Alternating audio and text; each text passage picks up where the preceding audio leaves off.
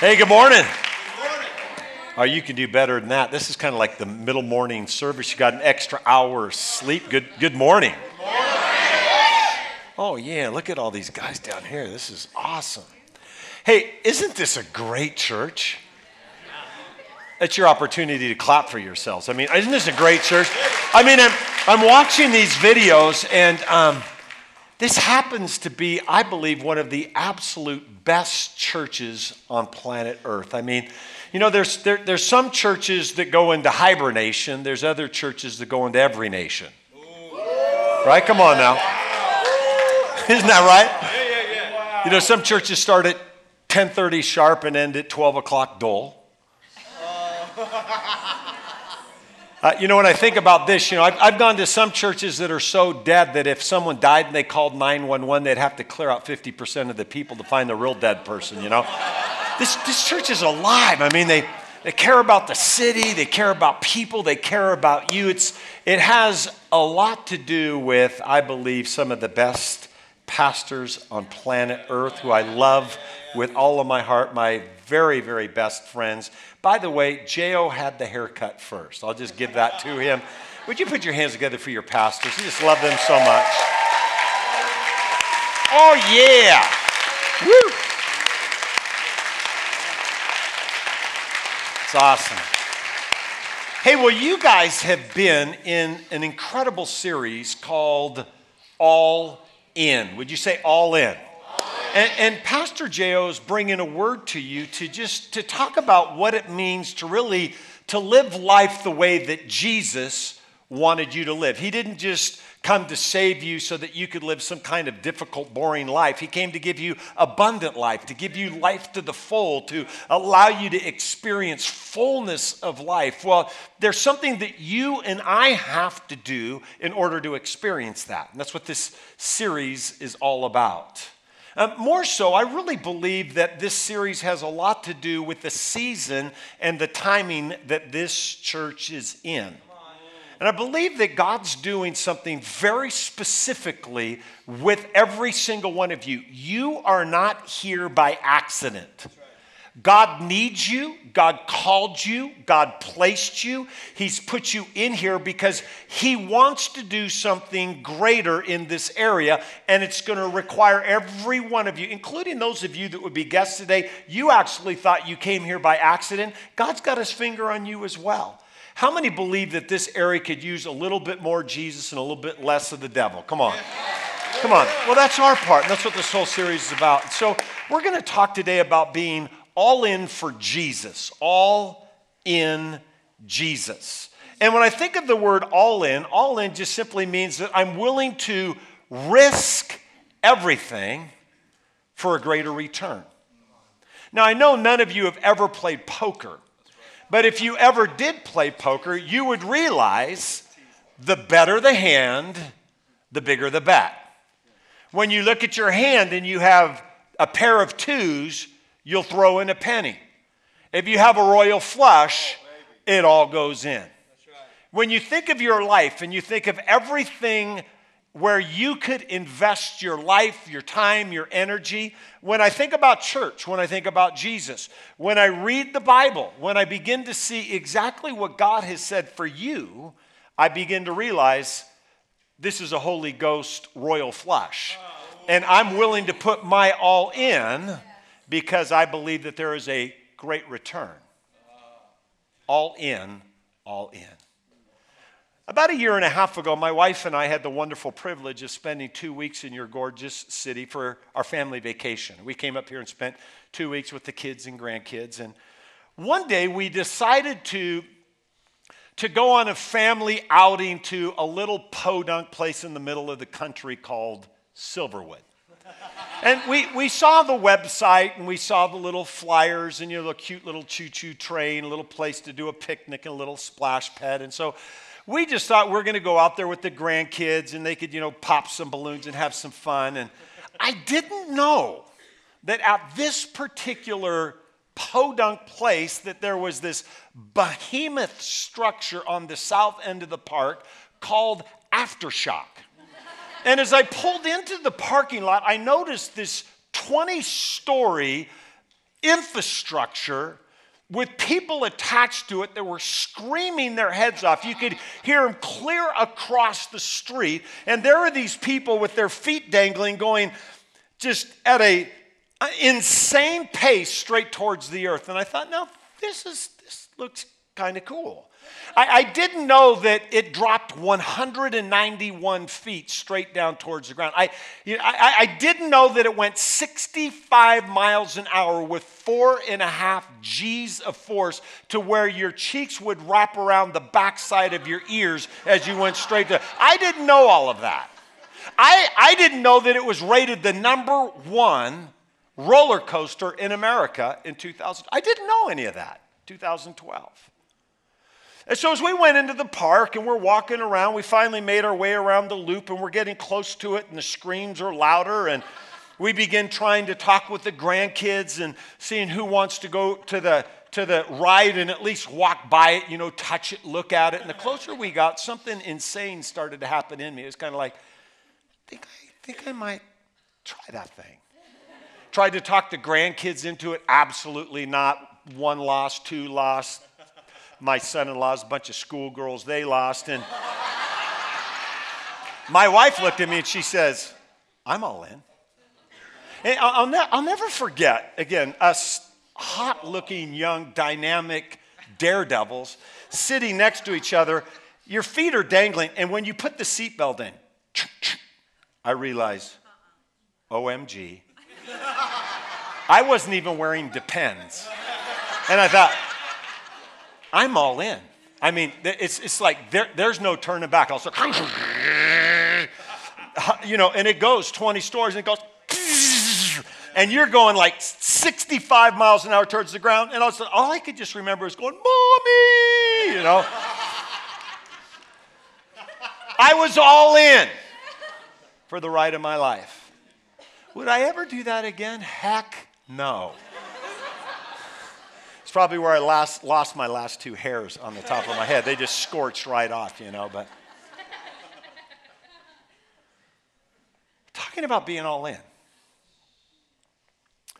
For you to be an all-in person, this is actually what Jesus requires of you, not asks.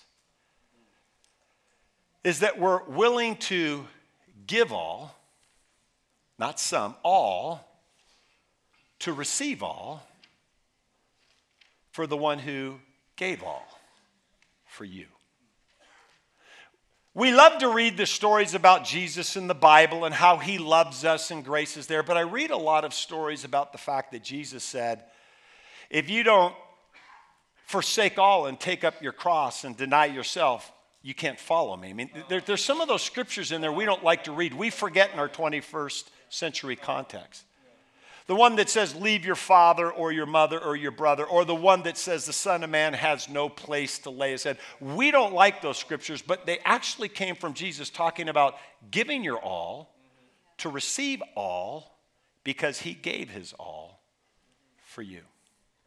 And so this morning we're going to look at a story of a guy named Simon. Simon ultimately became Peter.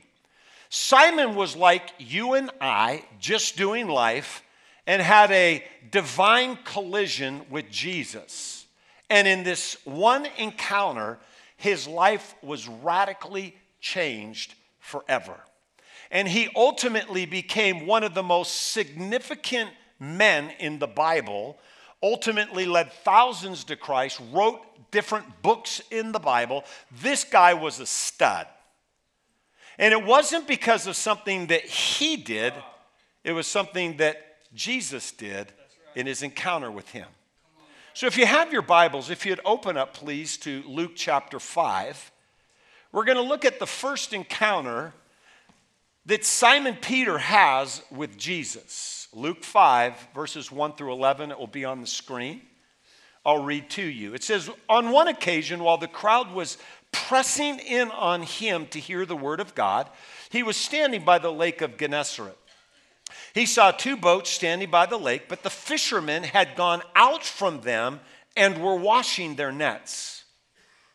Getting into one of the boats, which was Simon's, he asked him to put out a little from the land, and he sat down and taught the people from the boat.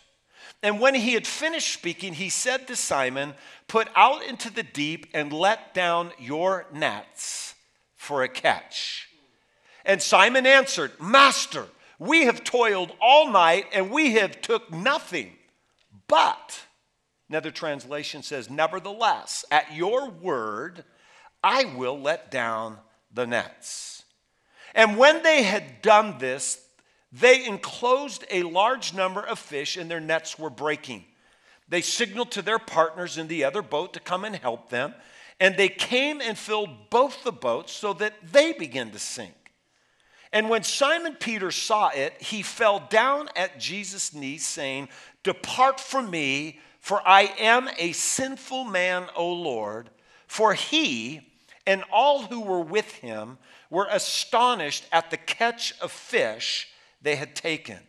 And so also were James and John, the sons of Zebedee, who were partners with Simon. And Jesus said to Simon, "Do not be afraid. From now on, you will be catching men." And when they brought their boats to the land, they left everything. It's kind of like aftershock. They went all in and followed him. As this story unfolds, we forget to realize that something was already unfolding since the beginning of time. And what you see as the story unfolds, unknown to Peter, is the fact that God already went all in for him. He wasn't looking for Jesus. He wasn't necessarily having a need. There wasn't a burden. We find this first account, the fact that it wasn't necessarily Peter that was trying to find Jesus, but it was Jesus finding Peter. And what you find as you look at this particular story is that Peter begins to have this revelation. As Jesus is standing in front of him, God in the flesh, that God chose to leave that, to come down in the form of flesh, to have a personal, intimate, individual encounter with him. It began to unfold. He had no idea, but what was beginning to happen is that the redemption of humanity in the form of Jesus would be right before his eyes. I realize this, that God went all in for you despite you. He went all in simply because you're human. God loves freakishly foul people. As we sung the song today, so eloquently written by the man Seth, what a song. Talking about the kind of people that God loves. He loves you despite you. And when you think about that, God not only loves you despite you, but he just loves you because of you. He loves you and wants a relationship with you. Listen, here's a news flash for some of you. He actually created you for one main reason, to have a relationship with him. That's why you're even here. Somehow we think in our minds like, hey, well, maybe one of these days I might consider allowing God into my life. Can I just be careful for a second? This may sound a little terse. How stupid can you be and still breathe? Listen, he created you. He had you in mind. And he placed you here. He put you in your mother's womb. You're actually here because God desired from the beginning of time to have a personal, intimate, loving relationship with you. He wanted you to know that you're chosen and that you're significant and that you can have peace and joy and forgiveness and you can have life and you can have hope and you can have purpose and fulfillment and all of those things. He created you just so he could sit back like we do with our kids and just enjoy the pleasure of just loving your kids and pouring into them and watching them grow and watching them succeed and just, it's just like, man, I just love my kids. I love being around them. I love seeing their lives unfold. That was put in your heart because that's the very heart of God to you. God went all in for you. He did that by sending Jesus, God in the flesh. He sent his best. He sent his all. Jesus went all in for you. And when we look at this story, what we begin to see is God's plan unfolding in the form of Jesus in an encounter with Peter. It's just another day for Peter. They were just out fishing. They hadn't caught anything. They had been up all night as per their tradition. They're probably wanting to go home and clean up a little bit, eat some hummus, maybe some sardines or whatever they do back there. And as they're sitting on, listen, the story unfolds, it says, there was a crowd. They're over here doing their own thing, and over here is this noise, this crowd. And Jesus is in this crowd teaching. And here comes this guy, this long-haired, robe-toting, kind of lumber-sexual. You know the term big beard like Don. Stand up, Don. Turn around. Lumber-sexual. Thank you. I'll just put some clarity to that. And here comes Jesus. And they hear the noise. There's some noise going on. There's some ruckus going on. And listen, you got to get this. It says, and then Jesus turned from the crowd, and it says he stepped in to Simon's boat.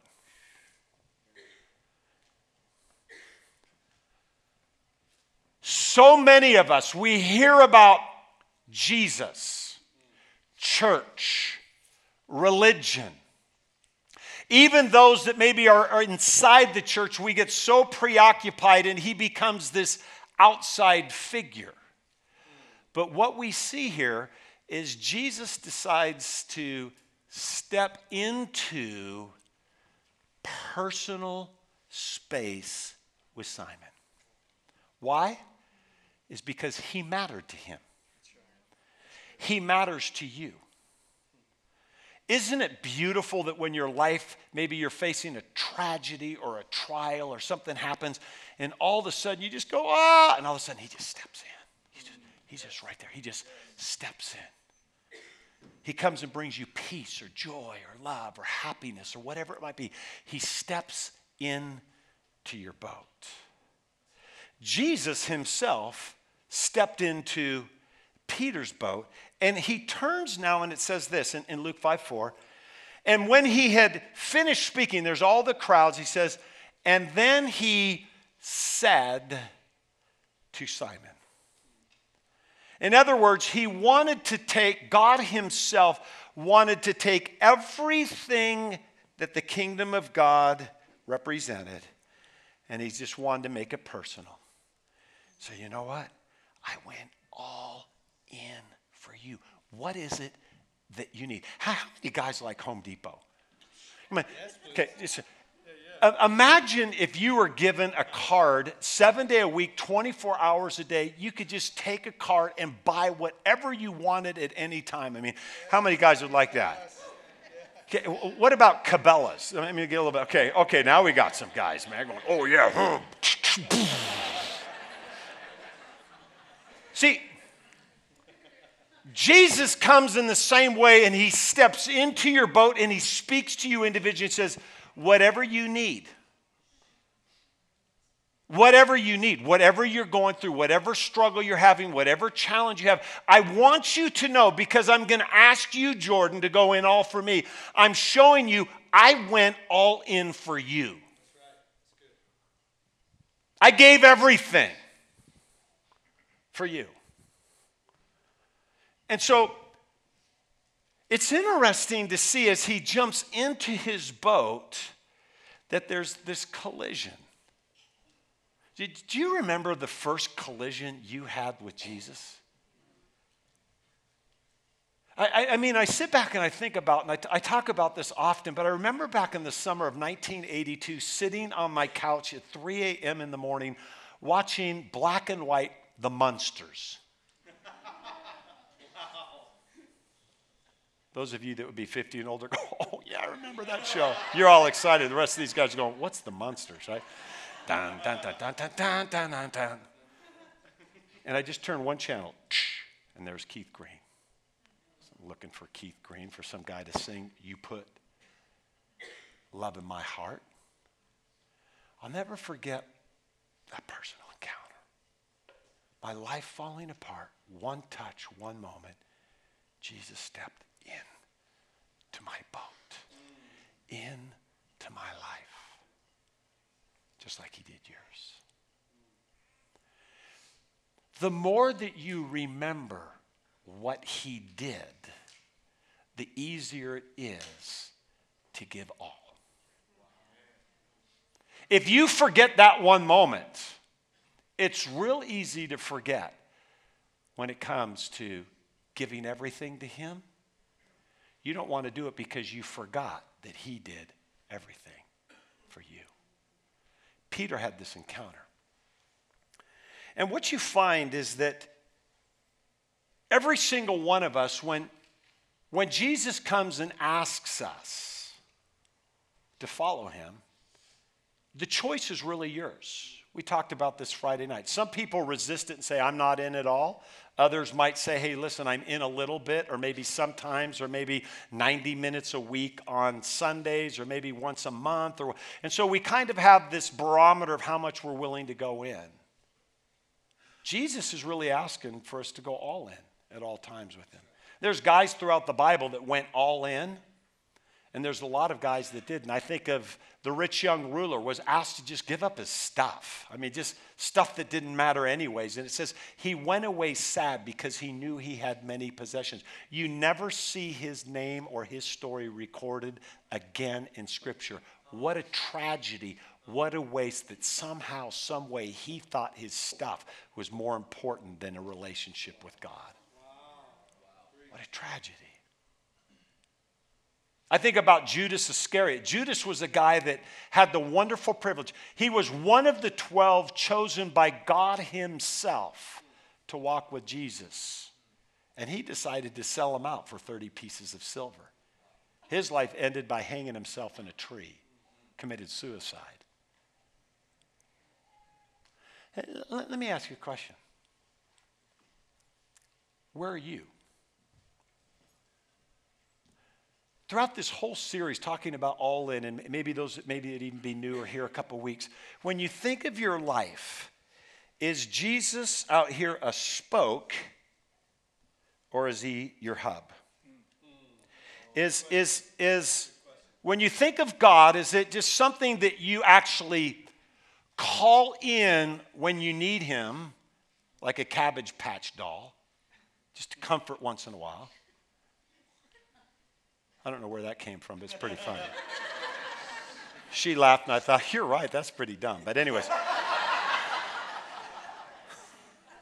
just stick with me here. Whatever your vice is, hunting, I'm going to go get real close here. J.O.'s going to kick me off the platform. Jesus. You can go hunt. You can go do all these things. Listen, it's even like money. It's okay to have money, just money shouldn't have you. It's okay to go hunting as long as hunting doesn't have you. It's the place of priority. Jesus said, seek first the kingdom of God and all of his righteousness, then all these things will be added unto you. But we spend our whole life trying to add things unto him and wonder why we live such a difficult life is because Jesus is your spoke, not your hub. This is where Jesus is going in this story here. I mean, this is not, 21st century popular Christianity here. And so we see something unfold here is that in this particular story that there's a couple things that happen in Peter's life, and I'm just going to mention them quickly in that short time that we have together. The first thing we see that Peter does, his mind goes all in. In verse 5, it says, Simon Peter answered to him, "We've toiled all night and caught nothing." He's the expert. He's the fisherman.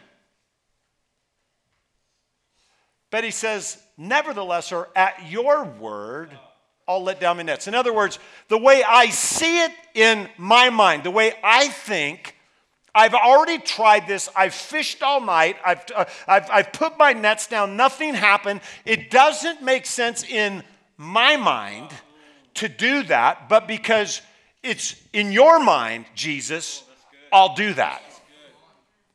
He chose to be brainwashed. Hey, listen. The only way you can go all in is by losing your mind. That's right.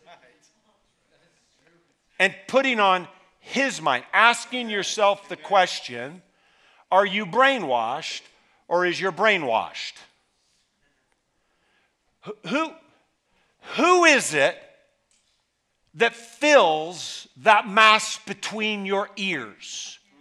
When it comes to your marriage, your time, your money, your kids, life, church, God, Bible, religion, there's something that is percolating between your two ears. Their thoughts, synaptic connections are going. Who is initiating those thoughts? You or him? It's so easy to look at a situation in life and go, well, I think that this is what we ought to do. Instead of saying, let's take a moment. Let's pray about it. Let's actually go to the Word and see what God would think about this. And why don't we try that to this situation, because I've caught nothing. Even though I might think I'm the expert, I've caught nothing. But because you say to do this differently, treat my wife differently, do something different with my money or my time. It doesn't seem to make sense because I'm so busy, but God, you said it. I'm going to think that. He went all in his mind. He takes it one step further and he goes all in with his heart. And in Luke 5:8 he says, at your word, I'll let down the nets for the catch. In other words, okay, I'm going to think the way that you think. And all of a sudden it says, and their nets begin to break. Their nets were full. They begin to sink. They signaled to their partners to help them. They had to get other boats. They started filling them up. And it was in that moment, bam, you see that it went from intellect to his innermost being. It went to his heart. And he says that he fell down at Jesus' knees. In other words, he postured himself as Bwana Bwani, God, servant, creator, created. You're in charge, I'm not. That's good. And he said, depart from me, for I'm a sinful man. He got close enough to Jesus where he began to recognize that his heart was deceitfully wicked above all things. To the point where he says, I can't even be in your presence because I am so stuck on myself. I'm so prideful. I'm so arrogant. I'm so self-centered. I'm so narcissistic. And it's just bothering me. Depart from me. And so he begins to have this heart encounter. Let me say this. There's a direct connection between the outcome of your life and the level of surrender of your life to Jesus. The more that you give him all, the more that you live the life that you were created to live. Guys, where's your heart? I mean, when you put your head on your pillow at night, what are you passionate about? I mean, well, you know, I love God. Well, then, how much time do you pray? Or when you come into worship, I mean, how many of you are up here like Seth Owens? I remember at MFI watching you worship, and I was sitting there, and you were up in the front, and every time we worship, he'd come from his seat up in the front, and it was just like David dancing before the Lord. And I'm just going, now there's a guy. You can tell his heart by his actions.